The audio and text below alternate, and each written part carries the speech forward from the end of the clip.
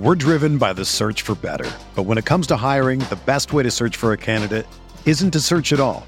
Don't search, match with Indeed.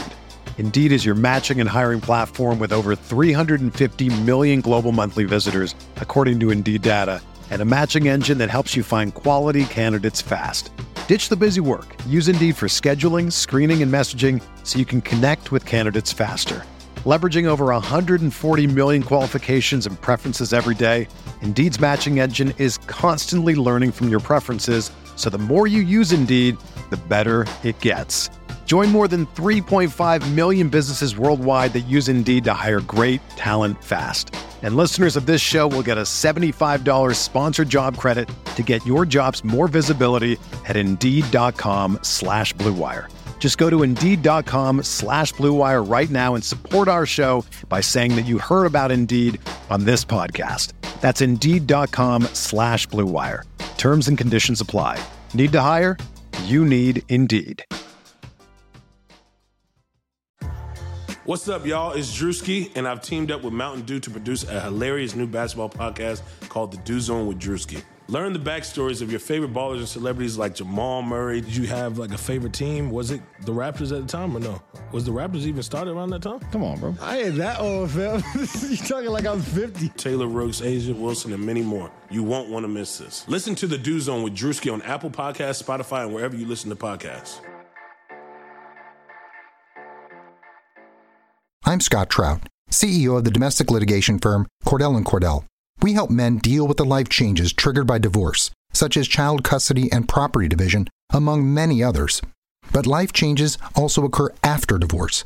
These changes can make parts of your existing court order irrelevant or harder to follow. If you feel a modification to your court orders might be necessary, talk to us at Cordell & Cordell. We're a partner men can count on. Contact CordellCordell.com, 1065 East Hillsdale Boulevard, Suite 310, Foster City, California, 94404.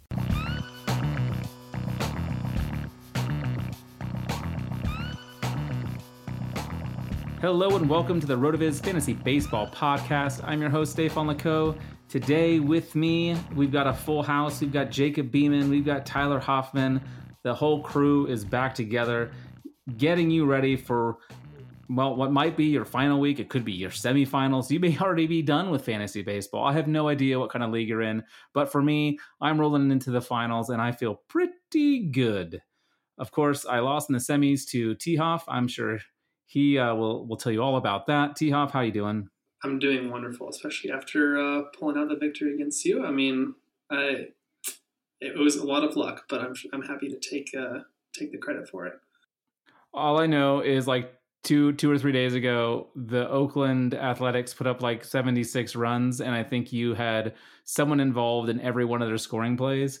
It was very frustrating, but that's okay. That's okay. I'm not tilted at all.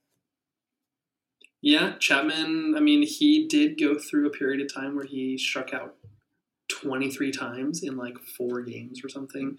So I actually ended up sitting him one game, which I know is heresy for myself and for this podcast. But and then, of course, the game I sat him, he hit a home run. But he was just striking out like he used to back in the day. But then figured it out. And I think he was a part of a couple of those runs. Him and Canna and Seth Brown is hitting 375. I mean, the A's are awesome right now. Ridiculous. Jacob, how you doing? I'm doing well. I'm not sure where either of you are getting your stats, but 76 runs nor 23 strikeouts were correct. Are you sure? I'm pretty sure I saw 76 Maybe it was 20, on the board. I think it was 23% at the time. Excuse me, Jake. Just saying, we might need to address where our information is coming from if that's the information we're getting. That's fair. Now I'm trying to find what that score was in that specific game for the A's, but it was bad. It was a really terrible day for me going up against that. It was against your Astros. It was 21-7. 21-7. Oh. Anyway. The game before that, the Astros did put a thumping on the A's. In the game before that, they beat the tar out of your Mariners, scored 36 runs in 2 games. So tied for the best record in the majors right now. I'm happy about the Astros situation at the moment. But as far as my fantasy situation, I am holding my breath because I think I'm in stat correction territory in the one league that I'm still vying for it for title contention. I think I'm up like less than 4 points or something like that. Yeah, that's always very nervy. But I believe I'm in through the finals to play you, Stefan. Ooh, So, that'll be good. We have the best records in that league, so it's only fair, and it's only fair if I beat you. but we'll see. It'll be good. If I lose to T-Hoff in the semis and then I lose to you in the other league in the finals, that will be like the ultimate, like, just how it should be, really, in all honesty, given y'all's contribution versus my contribution to the podcast. You two probably deserve it more than I. But yeah, man, it's that time of year. We are getting into it. There's some interesting things to talk about. Of course, it's playoff time. But one of the things I want to talk to both of you guys, just kind of get your opinion. What do you think happens with teams like the Dodgers and the Braves who have clinched playoff spots and now don't necessarily have like much reason to roll their, like a guy like Justin Turner, for example, is banged up a little bit. He's day to day. He's got some of those injury problems, but are they going to rush him back? Are they going to let him take it easy? Guy like Max Muncy's just off the IL. Do you expect him to be playing much? What do you think happens, Jake, with the Dodgers and the Braves having wrapped up playoff spots? Do you think that they're going to take it easy going forward and we have to watch our lineups closely? Or do you think, there's still a couple weeks before the real playoffs start that we might be able to still get a couple good outings out of our players from those teams? Well, as far as trying to predict what the Dodgers are going to do, anybody's guess is as good as mine. But I would say for most teams, as they near clinching a playoff spot or clinch their playoff spots, I mean, there's still stuff to play for. Of course, I mean, everyone's playing for seeding at this point, who has clinched at least. But what you're going to see a lot of is, teams want their regulars to go through the routine. Yes, they'll get an extra day off here or there, and that you can usually adjust for. But what you'll see a lot of is scenarios where they want their guys to go through the day in, day out routine. They're going to want them to go through the motions for that. They'll still get the starts, but you're going to see a lot of regulars coming out in the 6th or 7th inning or earlier if it's a blowout. Since they do have the expanded rosters and they have guys that they can, put in there without any risk of running out of bench options for extra innings or anything like that. So I think we will start to see position players playing 6 or 7 innings rather than the full 9 and maybe missing out on an at bat or 2. And we're going to see, some pitchers who normally you can count on for 6 or 7, maybe go 4 or 5. I think that's what we're going to see a lot of. Ugh, that doesn't sound. And really I think good. we're going to, and you're going to start to see some bullpen guys get, skipped an extra game because every team has extra relievers right now. So yeah, no, that's not ideal. Not ideal at all. Question for you, T-Hoff, kind of switching from that note to something different. We just saw the home run record shattered a couple nights ago. What do you think this means moving forward? Are you looking at the home run contribution a little bit differently? I mean, players who we aren't used to seeing with huge power numbers are really coming through. It almost feels like if you're not hitting 20 home runs, you probably shouldn't be in the majors. Is this going to change your evaluation at all moving forward as you prep for next year? Or is it just, an aberration that you expect to regress to the mean? Yeah, it's actually a good question. I don't know how to think about it going into next season. Is the ball going to be the same? That's something I'll want to know about. But it does, the Twins hit the record, I think it was, with like a month and a half left of the season. And everyone's just, everyone's hitting home runs. I mean, the ball's just flying. So I do think you have to raise the ceiling of the floor of what you expect from players. Yeah. But at the same time, you have Chris Davis, who's a lock for 50, who's now only going to hit 35 or something. I forget the number, but no, I think it's actually a little less than that. But you know what I mean? Like you got to still think about evaluating players from a talent and from a value perspective. I'm personally I've always been one that's not trying to consider home runs as highly because I like guys that can get me points by doing other things besides that. But I guess the biggest point for me with all the new home runs that are getting hit is that if you don't have those guys on your team, someone else does, and they're getting points. So you do have to keep up. So you got to take a look at that. Make sure you at least have a couple of those guys that are those power guys that, even if they're striking out, at a very poor rate, if they're going yard a lot, then that makes up for it. So yeah, it's a tricky one going into next season. I don't like that that's where we're going with this. I prefer the baseball that's singles, walks, stolen bases, small ball. I think that's more exciting for me personally, but I think might be in the minority in that sense. But Boo. yeah, I hate that. I like baseball, Stefan. It's weird. And then, but of course, I love all the Mount Rockies players, and they're going yard when they're in Coors, of course. So yeah, I don't know. What do you think? Like, is 25 home runs nothing now, or is that the norm? I think that's probably the question that we need to ask going into next year. What's the, what does a power hitter mean today? And is everyone a power hitter, in what sense? I think power hitter, if we're going a number of home runs hit, I mean, you're looking at 35 home runs to be considered a power hitter, 30 to 35 home runs, whereas 20 or 25 used to be a marker that we used. I think realistically what it means for evaluating players is, there's some bad swings that are resulting in home runs right now because of the ball. We all know it's because of the ball. There's no hiding that. I think what it means for us in terms of evaluating talent is we're going to have to start looking more closely at some of the advanced stats like OPS and even exit velocity and launch angle and all of those type of things to determine which of the players are more likely to put up the points that we need them to put up. Because I think to a certain degree, with the ball situation being up in the air, no pun intended, we don't know what the ball is going to be like. And I think there's a good number of home runs that happened this year that were on swings that weren't home run swings. And you don't know if those are going to result in the same type of result next year, or even a month down the road. If that swing results in that kind of fluky home run, that you can't count on. But something like exit velocity and launch angle, or even OPS plus and things like that, those are numbers that we can start to rely on. So I think we're going to have to shift our mindset a little bit from the looking for 25 to 30 home runs, 15 to 20 steals in an average of 285 plus, to looking at some of these more advanced stats a little more closely.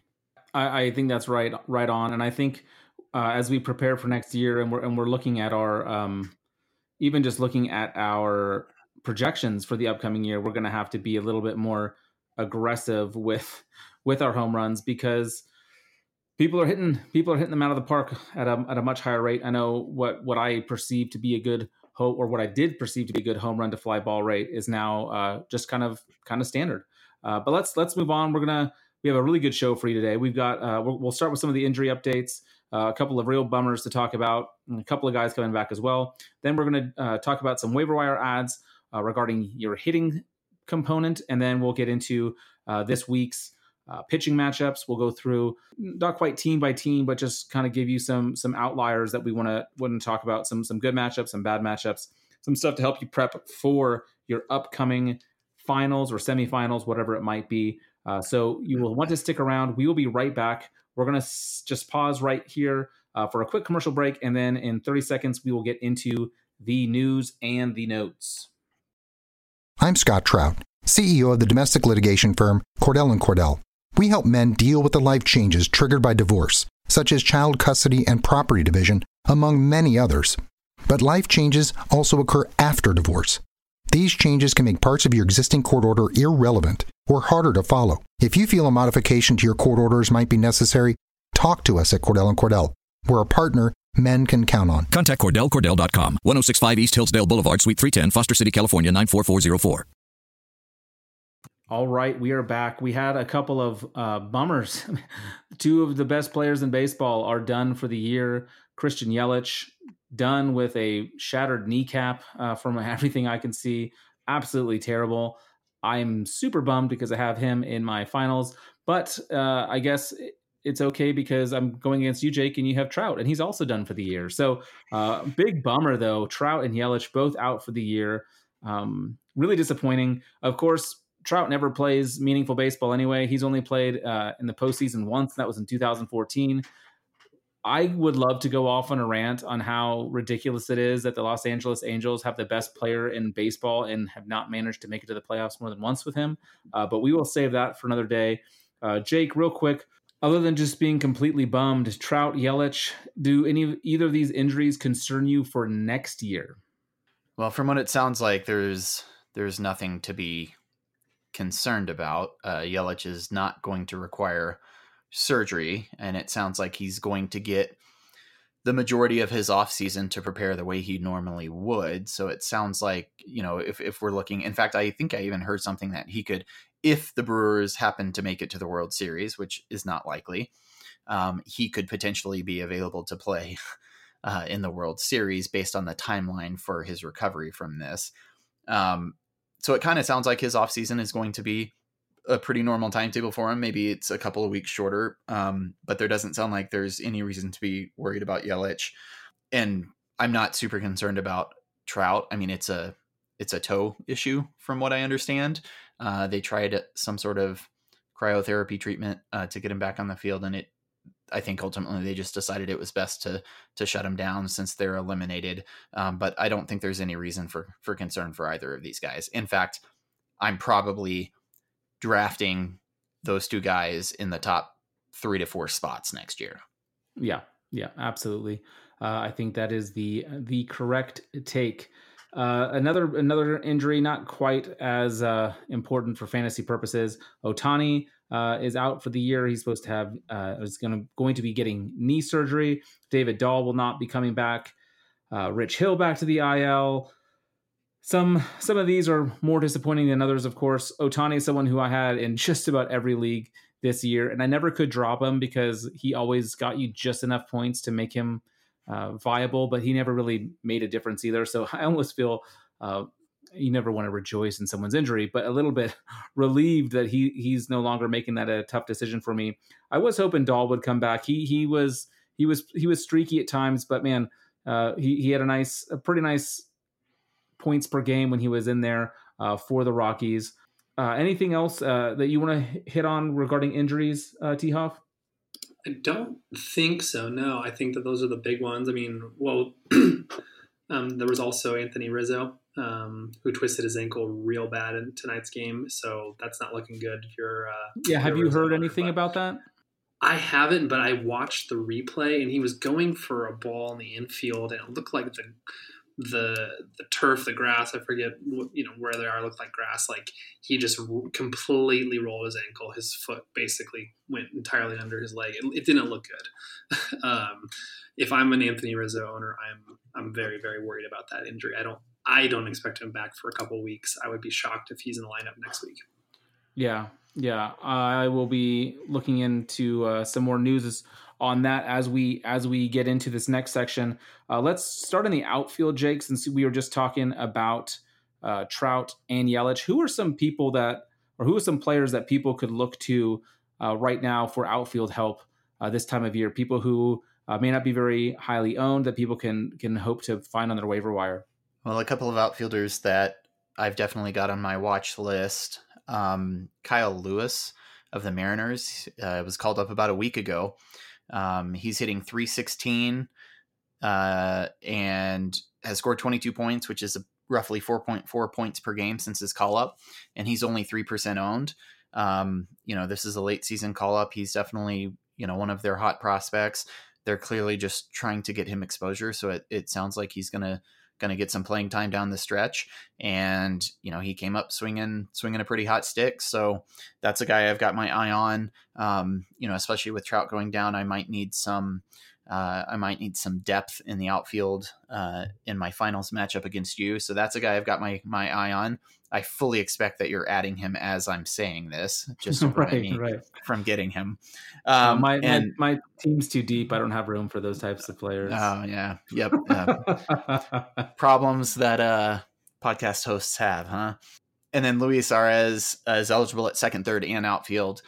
He's averaging 2.6 points per game on the season, and he's only 20% owned. So he's a guy that kind of shifts around for the Twins, but is getting pretty decent production this late in the season. I mean, honestly, you're just looking for guys that are hot, and those are a couple of guys that meet that criteria. Another guy that I've been looking at in the outfield is Jason Hayward. He had 42 points last week, averaging 6 points per game. Again, he's hot right now. And with Rizzo being out, I know they don't play the same position, but moving Zobrist around maybe gives a little bit more room for Hayward to get a few more at-bats. Someone I'll be looking at adding if I need outfield help. Let's move over to first base, talking about Rizzo. T-Hoff, who's give us a couple names of players you might be interested at first base if players are needing a replacement for Rizzo or just need help in general. Yeah, I think I need to check the ownership percentage if one of you can. I'm guessing Mark Canha is up to 70% or so, at least in most leagues. But he's a guy that I've been riding his hot streak. I think this week's been not quite as hot as 2 weeks ago, but he's the guy there. Matt Olson, if he's available, but probably unlikely. Jesus Aguilar has actually been hitting pretty well as of late. He's not a guy that I would necessarily recommend just because, but he's at 4.5 points a game. But we know what he can do, and he's been hitting lately. So when he's in the lineup, he's pretty good. Keep an eye on that. And then another guy that I've been streaming. Sorry, I'm taking a look here really quick as Sean Murphy. I'm looking at catcher. Garrett Cooper has been really good. He's someone to take a look at as well. I think that was your call, Jake, but he's also a guy that I'm trying to add in some leagues. Yeah, and Canha, for what you were asking about his ownership in ESPN leagues, he's only 39.7% owned, so he is available. So go, like you said, pick him up if he's out there. Someone that can definitely help you out. Garrett Cooper is someone that you mentioned in the show doc, Jake. Talk to us a little bit about him. A lot of people may not know much about him. We've mentioned him earlier in the year. He had a bit of a hot streak that we talked about, but then he cooled off for a bit. But what are you seeing that has you interested in Cooper? Well, he's picked it up in the last week or so. He is eligible at first and outfield, which is also beneficial. He is hitting 364 in his last 7 days. It is worth noting that that's with limited power. That's one home run, no extra base hits other than the home run. And it's a small sample size. So he's 8 for 22 with 7 singles. But anytime you get on base, good things can happen. On the season, he's only averaging 1.9 points per game. But, a guy that in a deep enough league, if you need first base help, that's a guy you can turn to. It is worth noting that he has sat the last 2 games. He banged his knee on a diving play in the outfield. So he's not played the last 2 games. But before that was at least hitting for a high average and getting on base. Yeah, and for what it's worth too, he gets Arizona and Washington this week. He has a six game week, and the toughest pitcher he's going to face is Strasburg, and that's on Sunday. Everything else looks pretty good for him as far as pitching matchups. So Cooper's a guy that I think could help you out if you are in need of a bat at first base. Let's talk about some of the other positions that we haven't mentioned.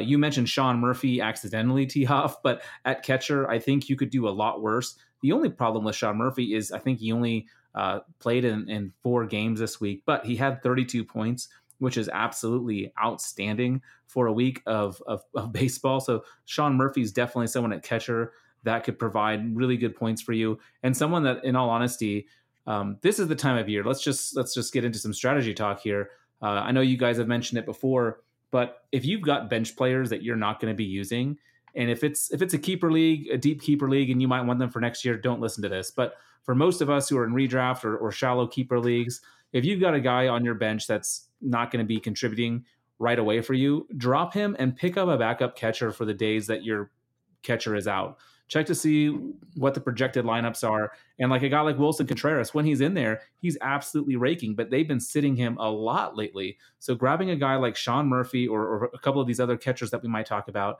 can be really beneficial to get you, just 2 to 4 points extra on those days that your catcher is out. It's a nice way. Like Jake's saying, he's in a matchup where it's a 4-point difference. Like every single point can make a huge difference. So I really, really recommend picking up some of these backups that you can throw in there when your players are getting a rest day. So Sean Murphy for me is my top guy. Yeah, Jake, go ahead. I was just going to say that, to your point, in that matchup that you're speaking of, that's a 4-point difference for me. I got the notification that Wilson Contreras was not playing today. I subbed in my backup catcher, who I only picked up the last week of the regular season. I operated with one catcher all year, but I picked up Christian Vasquez when Contreras went down with his injury and didn't drop him as we entered into the playoffs. I put in Christian Vasquez today when I found out Wilson Contreras wasn't playing, and Vasquez got me 16.8 points, which my son of a bitch. my backup catcher won me my semifinal matchup. So that is outstanding. Knock on wood, as long as there aren't any stat corrections. Hey, but if you end up beating me next week and winning the league, this is a 7-keeper league. Christian Vasquez has to be one of them. He just has to be. Just to say thank you. Yeah, I don't know if I don't know if I could stomach that, but I see your point. Who are some guys, some catchers you're looking at for this upcoming week, Jake? Well, a guy like Mitch Garver, and speaking to the strategy you were just talking about, he's not going to play every day, not at all. But when he is playing, he's averaging 3.2 points per game. So a guy that, if you have a guy like that on your bench, when your starting catcher has an off day, sub him in. That's a good guy that you can use in that kind of scenario. So that's my my catcher waiver wire suggestion of the week. I don't spend a whole lot of time on catcher, but that's the guy that I'm liking this week, and Christian Vasquez for obvious reasons. Yes. How about you, T-Hoff? Yeah, I actually like Pedro Severino, the other Severino. I don't believe they're related, but he's actually coming back on Tuesday for people that own the Severino, you would know. But Pedro Severino has got Toronto and Seattle coming up. He's been averaging 4.8 points per game. And he's not, all these guys, just like Jake said, isn't playing every day, but he's worth taking a look at and streaming. I'm always the guy when I'm drafting that's getting a top catcher because I don't want to have to worry about doing that. I'd rather stream in other spots. But if I have, I have Real Muto in a couple leagues and I have Grandal in another, if I see a day that's a daily that he's, one of those guys isn't starting, of course I'm gonna fill that spot if I can. So he's a guy to take a look at, catcher for Baltimore. Got good pitching matchups coming up and been hitting decently. So he's not going to go negative on you either, and going to help you, probably won't win the matchup for you, but over the course of a week, it's going to be beneficial along with your other points. Absolutely. That's good stuff. Let's move over to second base since we already covered first base a little bit. Unless you guys had any other names for first base, interject those. But otherwise, moving over to second base, Jake, who is a player there that you could look to if you are just in dire straits? Again, we know that for many of you, you're in the finals or semifinals, you're locked up in all these positions, but should injuries hit or players taking days off, and you want to kind of utilize your daily roster availabilities, who are a couple of names that people should be looking at second base, Jake? Robinson Cano is only 49% owned, and he's a guy that we were fading pretty hard in the preseason and in the first part of the season for a number of reasons. But he's got 21 points in his last 7 days, and he's started to heat up. And the Mets are in a situation where they're still in it and they're still going out there and fighting every day. So that's a hot streak that you could potentially ride. A guy that that's gonna play every day. Another guy that I've got my eye on is Nick Solak, and second baseman for the Rangers. This is a guy that they brought up that they're talking could potentially earn an everyday role as soon as next year. And he's been doing quite well. He's hitting .417 in his last 7 days, and that's in 84 at bats this season. He's averaging 3.1 points per game. at only 11% owned. Yeah, that's definitely useful. I mean, that's the kind of those are difference making points. Do you think like Rougned Odor is also heating up a little bit? He's been playing quite well as well, averaging 5.7 points over the last week. Do you think that there's any playing time concerns given the second base eligibility, or are they moving players around quite a bit there in Texas? Well, I think they're moving guys around. Just looking at Solak's game log, he's been playing every day, and none of these look like they're really pinch hit scenarios or anything. I mean, we're looking at 3+ at bats pretty much every game that they've played since September 1st. So as far as Solak's playing time is concerned, and with where the Rangers are in their season, they're eliminated. So they're just getting guys reps at this point. So he may not start every single day from here on out, but I imagine they're going to try to get him as many big league at bats as possible. Yeah. How about you, T. Hoff? Anyone at second base you want us to think about? Yeah, I think Kevin Biggio is looking really good, and he's got Baltimore and New York this week. Again, he's got some playing time issues, so keep an eye on that. I've been streaming Odor. I've been streaming Colton Wong as well, but I was mostly doing so because he was at Coors and he had one big game for me, so that paid off. But there's actually some pretty good options here. Take a look and see who's out there in your league. But I've actually been pretty surprised that there's some guys that can help you out. I thought Nico Horner qualified a second, but I think it's just short, and we haven't got to. No, go for it. Just move us into shortstop then. Yeah, absolutely. I mean, he's been. I think again, this is more Jake's call, but he's been hitting .417 since being called up.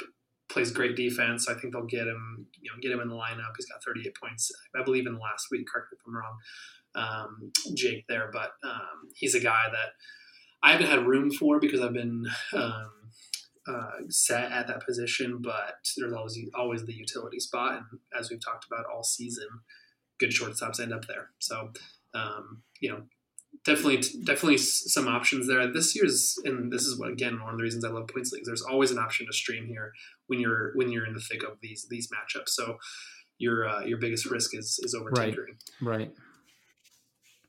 Yeah, I mean, with Nico Horner, he's getting the nod at short while Javi Baez is out, and it's a very small sample size. So .417 with a .481 on base percentage, over an 1100 OPS, excuse me, and 38 points in those 7 games.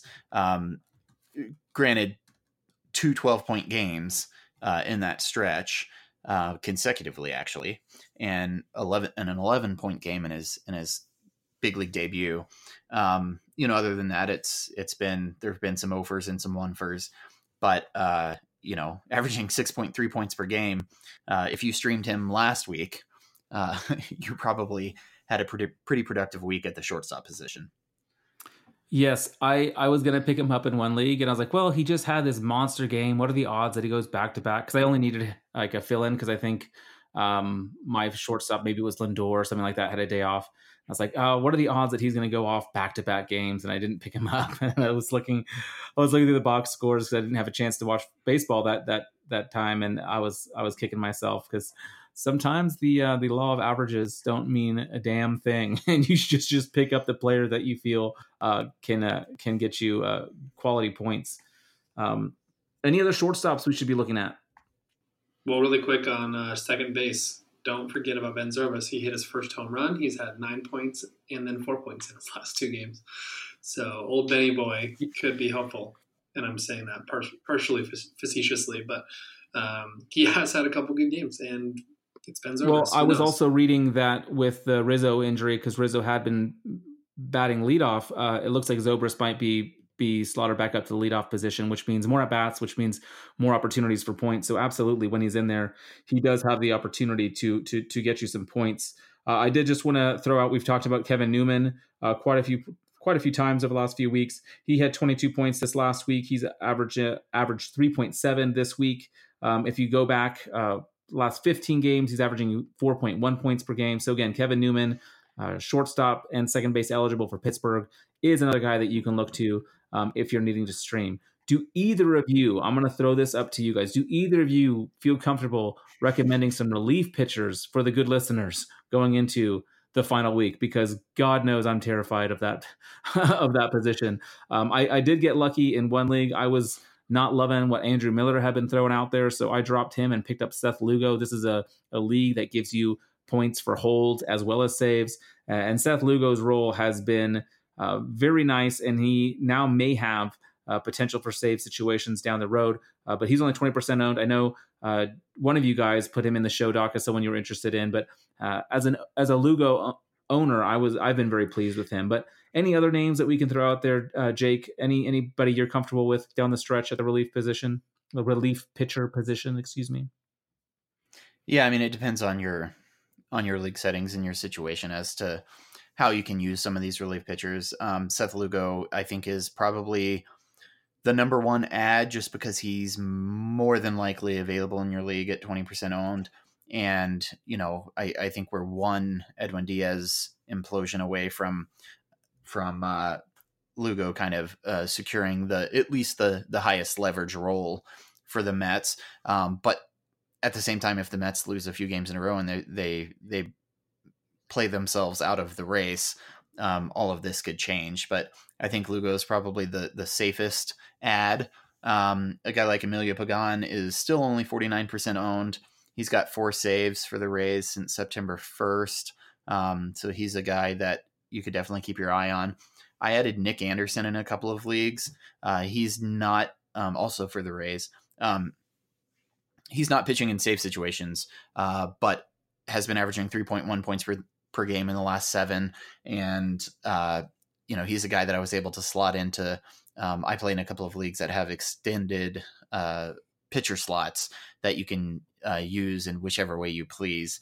So I've got a lot of setup guys and long relief guys that I utilize in those leagues. And this is a guy that could get you some, even if you want to sub in on a day that your closer isn't, if your closer's team doesn't have a game, rather than leaving that slot empty, if you want to slot in a guy like Nick Anderson, right, or a player like that can be a useful strategy, even though he's not likely to get to save. 3 points is 3 points. And if you can get that 2 or 3 times over the course of the week, that can be the difference in your matchup in the playoffs. So. Yeah, no, I think that's super useful. T-Hoff, any recommendations from you? Archie Bradley's getting some saves. He's about 50% owned, so take a look at his. Actually, I'll do it right now. Apologize for the clicking, but I'll take a look at his schedule coming up. He's got Miami and then San Diego and then game against St. Louis, so probably some decent chances to get some saves there. Yeah, and again, if your league allows you to use a SPARP, then Jordan Lyles actually is a good. Well, he's only got 1 start this week, but last week he got some good points as a 2-start pitcher in that slot. And then Brandon Workman is getting saves for Boston. So if I've actually gotten some good points out of him recently, I still might lose that matchup by just half a point, or excuse me, 0.5 points. Yeah, same thing. But yeah, Workman, Bradley are the guys that are available in the leagues that I'm playing in and looking to stream. And I have Neris in a couple of leagues, and I just I don't love that, so I'm looking for some other options. Yeah, that's good. Let's jump into starting pitching. This is a pretty volatile time of year. As we know, things can get wacky quick. Noah Syndergaard. He's had a rough week for me. He faced Philadelphia and the Dodgers this week, so definitely was not an easy slate for him. But he only managed to go 5 innings in both those games, gave up 4 earned in both, had between 1 and 5 points in both of those games. So 6 points total for a 2-start week. Not what you're hoping for when you roll Syndergaard out there. And this week he is at Colorado.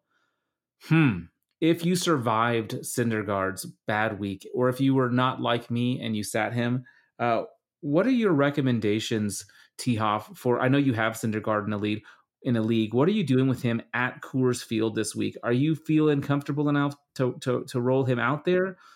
Or is he someone that you're going to kind of veer away from given the matchup at Coors Field?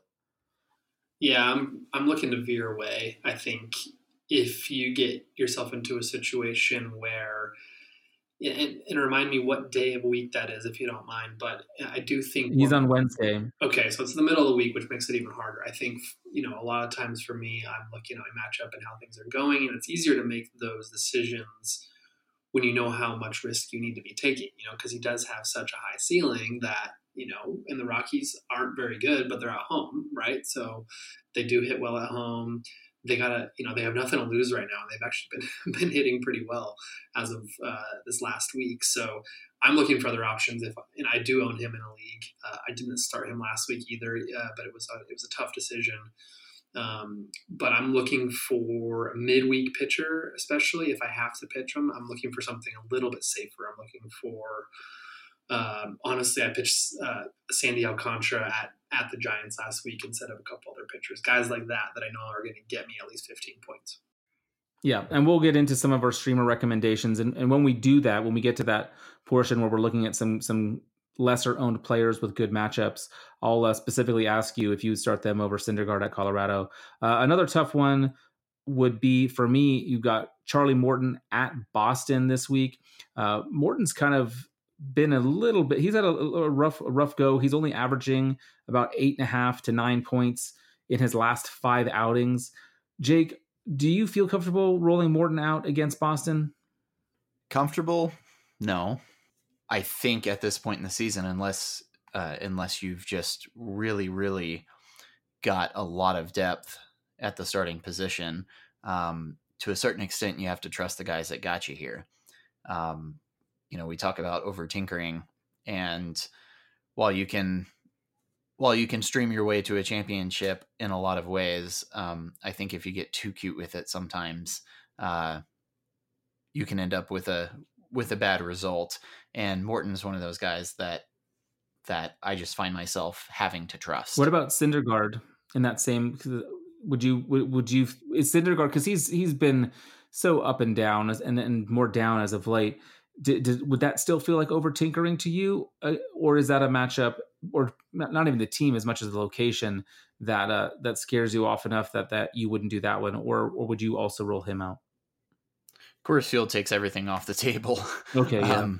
Yeah, I mean, the fact that he's pitching at Coors Field and Syndergaard has been far from predictable this season. I do have a couple of shares of Syndergaard, and I'm tired of making that decision. And it's, in the leagues that I have Syndergaard in, I'm no longer in contention. So, that does say something, but and I don't really have to stress that decision. But if I were in a situation where Syndergaard was facing the Rockies based on what he's done this season, I don't know that I would even bother. So, oh, it's sad. Yeah. Well, from Coors Field to SunTrust, how do you feel about Aaron Nola at Atlanta? Let's just stick with you, Jake, and then hear your thoughts as well, T-Hop. Based on what Nola's done recently, I didn't have a whole lot of confidence in Nola based on his last few outings. He did draw Boston in his last matchup, albeit at home, and only gave up 1 earned run in 7 innings pitched against Boston. So if we're going with recency bias, I think there is a point to be made that you can throw him out there against Boston because he has had recent success against them. But Nola's another guy like Syndergaard that's just been quite up and down. I mean, if you look at his last 5 outings, you've got 15 points, 20 points, 0 points, which was at Cincinnati, 4 points at home against the Braves, and then 23 points against the Red Sox. And, other than the Marlins, which was the first start that I mentioned, none of these were, layups against, really bad offenses by any means. So he's just been pretty inconsistent. And, I'm not comfortable, but I think if you have Nola at this point in the season and you've been rolling him out there all year, at a certain point, you got to trust him. Yeah, no, that's fair. I think I feel more comfortable with Nola than Syndergaard, and I agree with you on Morton. Man, all of these make me nervous. This one probably makes me most nervous, and maybe he's not quite the caliber of pitcher that I would like to think he is. Maybe he doesn't qualify with these other pitchers. But Boyd, the pitcher for Detroit, Matthew Boyd, is at Cleveland. He has been averaging less than 8 points in his last 4 starts. T-Hoff, you starting Boyd this week if you have him? Looking for other options again. Same thing as Syndergaard. Cleveland doesn't scare me that much with their lineup without J-Ram, and I guess, I don't think Puig's been doing a ton, but I bet you can find a better streamer, honestly. Yeah, that's fair. When you guys were looking at the slate, were there any other big name pitchers that you thought we should spend a few minutes on that have difficult matchups or matchups that you might be fading for other pitchers? The other one that I saw was Giolito at Minnesota, but I feel like I don't even know where to start on that one. I didn't know if there was any other names that jumped off the page for you guys as far as pitchers that you must start, pitchers that may not be must start this week. Did anyone jump off the page for you? Syndergaard's the big one. I'm scrolling through here trying to see if there's any others that jump off the page. I mean, Chris Paddock. Well, what about you've got Castillo? I know you have Luis Castillo shares at the Cubs. Now Rizzo's gone. Is that a scary matchup for you, or you feel pretty comfortable rolling Castillo out versus the Cubs in Chicago? Castillo for me is in that safe range of pitchers that I feel like you got to play the guys that got you here, and I'm rolling Castillo out there even against the Cubs. It may not be a 20+ point outing, but I feel fairly confident that it's going to be a double-digit point outing, and I'd rather do that than roll the dice on a streamer that could end up going negative on me in the most important week of the season. Yeah. Yes. Very true. Sorry, I interrupted you. You mentioned Paddock. You were looking at a couple other names, I think, too. Anyone else jump off the page? Yeah, I mean, Paddock draws the Brewers in his next start, although what we've been getting from Paddock recently is not what we were getting from him at the beginning of the year. I'm scrolling through here. Flaherty gets the Cubs, but I'm pretty confident with Flaherty moving forward based on what he's been doing recently. He's been quite studly. A guy like Bumgarner gets at Atlanta. That one's a little bit scary. We talked about Morton. Scherzer gets at St. Louis. Scherzer's a guy that, I had put a note at the beginning of the show, Doc, about what do we do about Scherzer? I've got him in the league that I play you in, Stefan, and his last several outings have been less than Scherzer-like. So, but you're not actually considering benching him, are you? I couldn't imagine you, especially you who doesn't over tinker. I can't imagine a scenario where you're not rolling Scherzer out there. I think he falls into that same category of pitchers that I mentioned above with Castillo, but his last 5 outings, 8 points, 10 points, 11 points, 26 points, and then 3 points.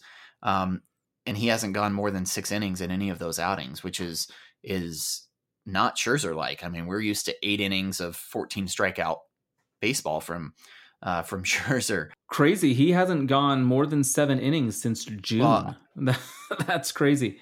I'm sure he will this week against me, though. That's a given. A complete game shutout.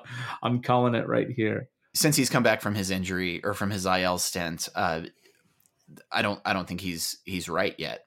I think maybe he's playing through something, but it's a guy that yes, I'm starting him. You have to. It's Max Scherzer, but it scares me a little bit, and St. Louis isn't one of those offenses that we tend to necessarily steer away from, but they're playing good baseball right now. I mean, look what Paul Goldschmidt has done in the last week or so.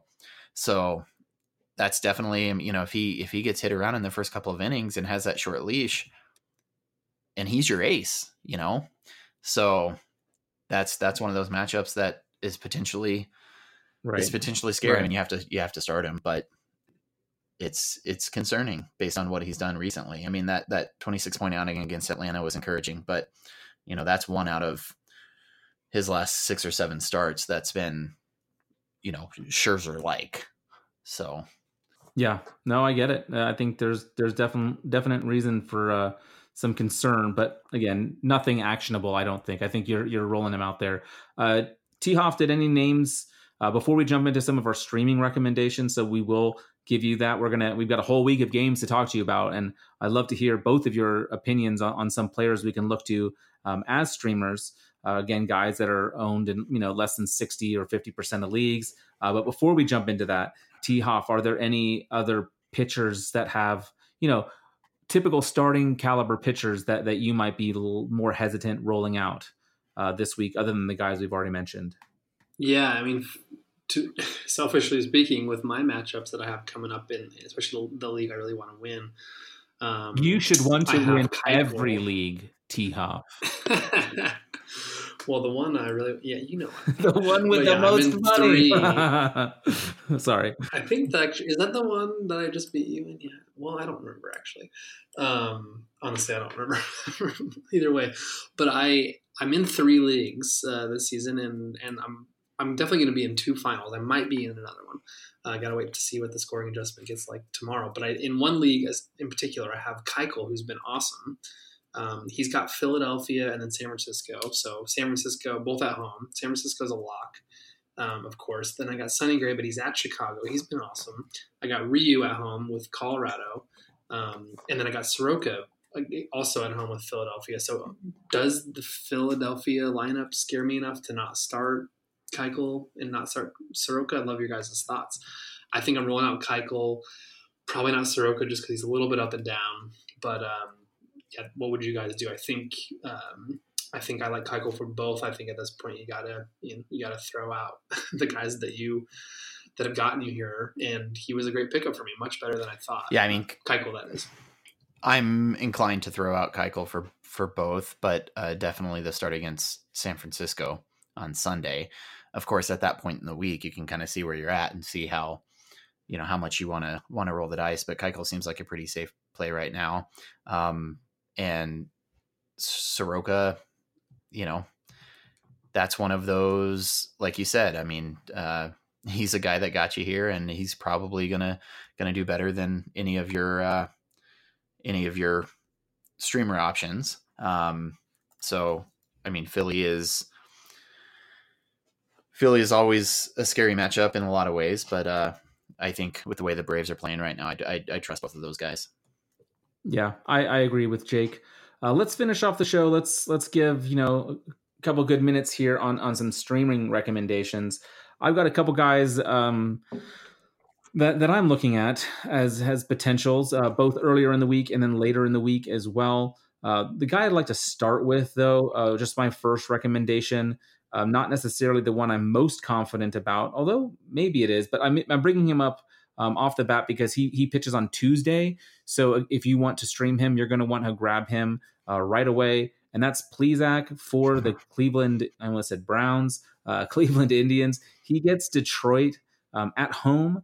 He's had he's not very owned. Plesac is probably available in many leagues. He's only 37% owned. He had a complete game shutout against the Angels last week, getting you 42 points. I shouldn't say that because everyone has different settings when it comes to complete game shutout type scoring. But he had many a point for you. But against the White Sox, just the outing before that, he went -6 at Tampa Bay, only 1, had a decent start against Kansas City. But before the Angels game, he hadn't had a quality start since August 7th. So it definitely had been a long time. So Plesac is a maybe a high risk streamer, but against Detroit, I feel fairly confident on him. How do you guys feel about Plesac versus Detroit? I feel pretty confident about any pitcher against Detroit. No, I mean, that's a guy that I've recommended as a streamer several times. So he definitely draws a favorable matchup. So that's a pretty safe streamer play given the matchup. So I like it. What about Plesac or Syndergaard at Colorado? I mean, let's get into it. Let's be real here. Or would you start Plesac over Syndergaard? That's disgusting even to think about. And the fact that we're hesitating is so scary. I would tend not to trust any pitcher pitching at Coors during my finals week. So yes, I would start Plesac over Syndergaard this week. And T-Hoff, I think you would too, because you were even less high on. I would. Cool. Well, that's a good one. Plesac, start him up, line them up for your Tuesday matchups. T-Hoff, do you have a streamer for us that you'd like to recommend for the week? You were our streaming champion, so with a whole week's worth of games, maybe try to avoid Monday since I don't know exactly what time this is going to come out to the good people on Monday, unless it's a late game. Well, that screws this up. I'll get this out. Hopefully everyone's listening as soon as it is available and they can still make some moves. But who are some players that or a pitcher or two that you'd recommend for this week? I like John Means. He's got 2 starts. He's at Detroit and then he's versus Seattle, and neither of those matchups scare me very much. He is a Baltimore pitcher. I know that sounds crazy, but his last 4 outings, he's gone at least 6, 7 twice, almost 7-1 a third time. And he's gotten 31 points, 26 points, 16, 21. That's a pretty safe streamer for me. Obviously, as I probably say too often, look at what's available in your league. But that's a guy who's probably available, 32% owned, and he's got 2 really good matchups. So, am I starting him against Detroit instead of Ryu versus Colorado? I don't know. That's in LA, but that's getting back to what you're saying with the Plesac versus Syndergaard debate. That's a struggle this week, right? Is do you go for the points or do you go for the upside? Do you go for the safe points or do you go for the upside, which you might need to win? And you're going to kick yourself if you don't go for that big upside sometimes and you lose by a few points. But I do like Means. Yeah, I'm definitely throwing Ryu out there, but that's maybe just me, but I trust Ryu in this time of year. I think he'll be good. But Means is a good streaming option. How about you, Jake? You have a streamer for us? Well, I'm going to rattle off 4 or 5 real quick that I like pretty well. Please. Sean Manaea, who is 46% owned, has been pitching very well. He does draw the Rangers, but it is a home game. So, at the Coliseum, which I think is a more favorable play for him. But his last 3 starts have all resulted in 15 plus points. And he's only given up 1 earned run in those 3 starts. And pitched most recently at Texas, and did not give up a run in 6 innings pitched. So that's probably my number 1 streamer of the week. T-Hoff mentioned Sandy Alcantara, who I also streamed this week. He's been pitching really well as of late. Only 1 game in his last five where he got single-digit points or less. And he did go complete game shutout against Kansas City 2 starts ago.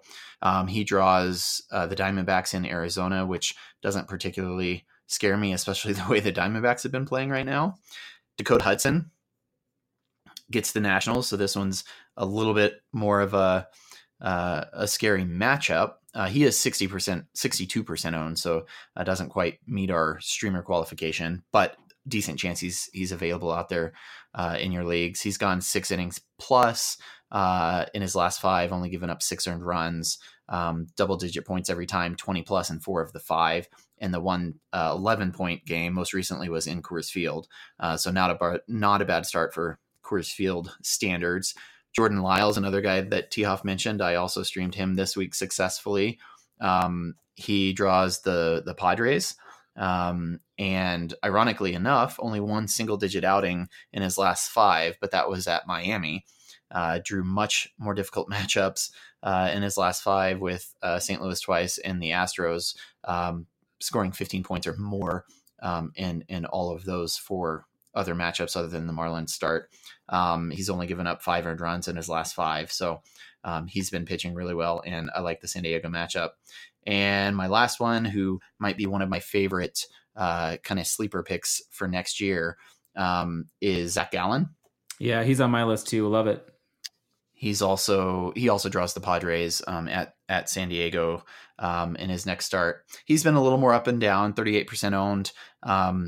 He's probably my least confident pick of these for a streamer in your finals week, but did draw some tough matchups at Milwaukee, Dodgers, at the Mets and the Reds.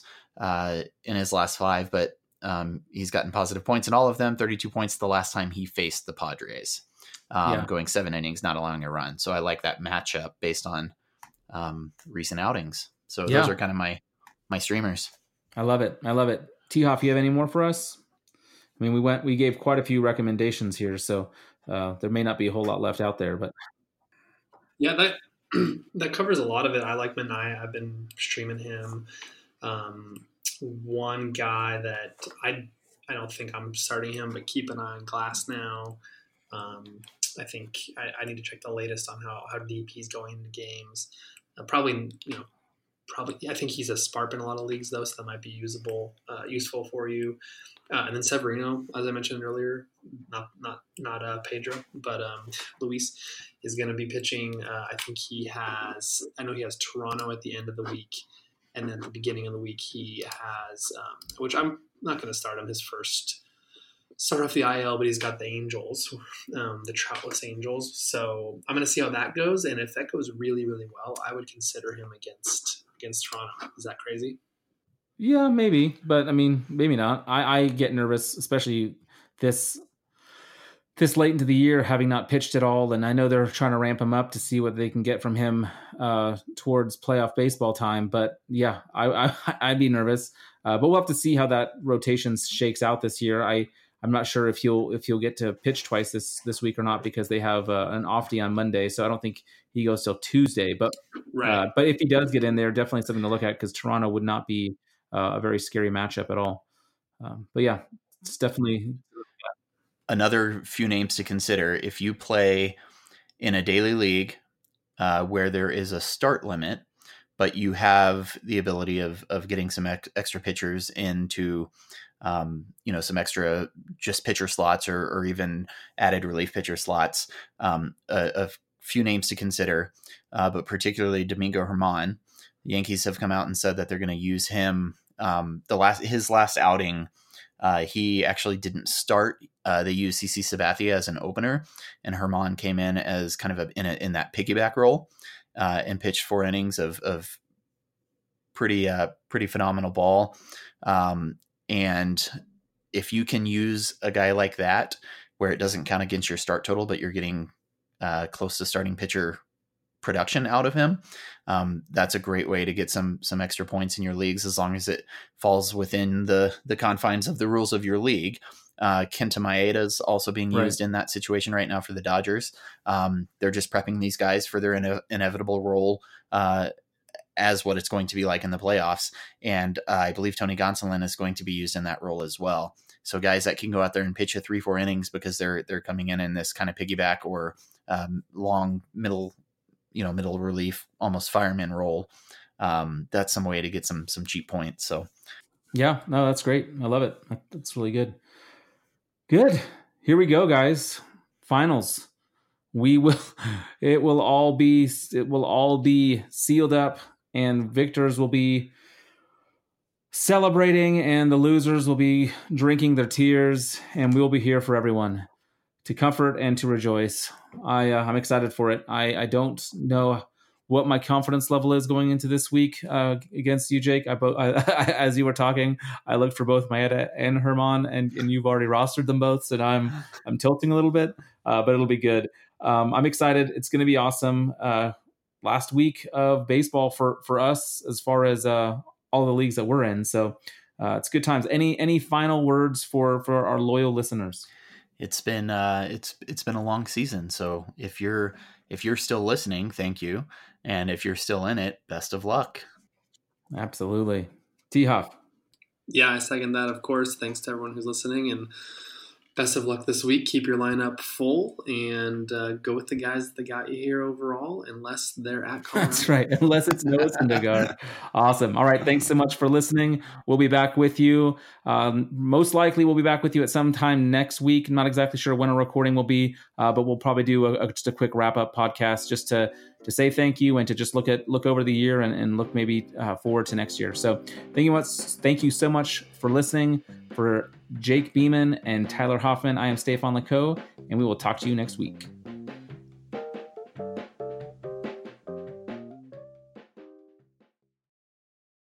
There's ghosts haunting these woods, and they're headed straight for Roaring Camp Railroads. Is it a trick? No, it's Thomas and Percy's Halloween party. And with a bounce house, pumpkin patch, temporary tattoos and face painting, plus photos with Sir Topham hats, it's certainly gonna be a treat. So get down to Roaring Camp before all the fun disappears. Weekends October 12th through the 27th. This September at local area Subway restaurants, your meal purchase will help our neighbors in need. Purchase a sub, drink, and chips and help us donate 200,000 meals to local Feeding America food banks. Subway meal includes any sub, salad, or wrap with any drink and chips or 2 cookies. For every 2 meals purchased through September 30th, participating Subway restaurants will donate 1 meal up to 200,000 meals to San Francisco and East, North, South Bay Area food banks. 1 meal is the monetary equivalent of 10 cents. Meals secured by Feeding America on behalf of local member food banks. So pick up a great meal and make a difference in the community. Whether you're a world-class athlete or a podcaster like me, we all understand the importance of mental and physical well-being and proper recovery for top-notch performance. That's why I'm excited that Unified Healing is sponsoring podcasts on the Blue Wire Network. Unified Healing is a new and super innovative global network of wellness centers powered by Energy Enhancement System, or EE System. If you haven't heard of the EE System yet, then you'll want to listen up. This technology promotes wellness, deep relaxation, purification, and rejuvenation. Wherever you are across the globe, access to a center is easy and affordable. Interested in experiencing the EE System technology for yourself? Go to unifiedhealing.com/bluewire to learn more and find a center near you. That's unified, UNIFYD, healing.com/bluewire. No material or testimonials on the Unified Healing website are intended to be viewed as medical advice or a substitute for professional medical advice, diagnosis, or treatment. Always seek the advice of your physician or other qualified healthcare provider with any questions you may have regarding a medical condition or treatment and before undertaking a new healthcare regimen, including EE System.